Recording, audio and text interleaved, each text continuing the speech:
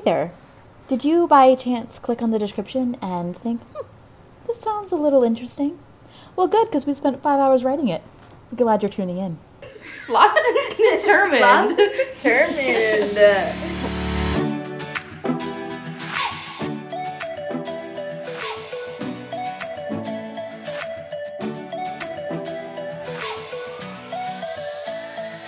This is Lost and Determined, a podcast. Ireland and Emily met at their liberal arts college. 4.5 years later, neither could have predicted their post-grad life.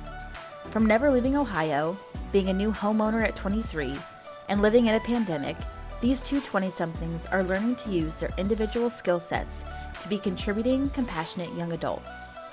While striving to do epic shit within their lifetimes, Ireland and Emily discuss how to lean into feeling lost, using it to appreciate all of life's untapped potential.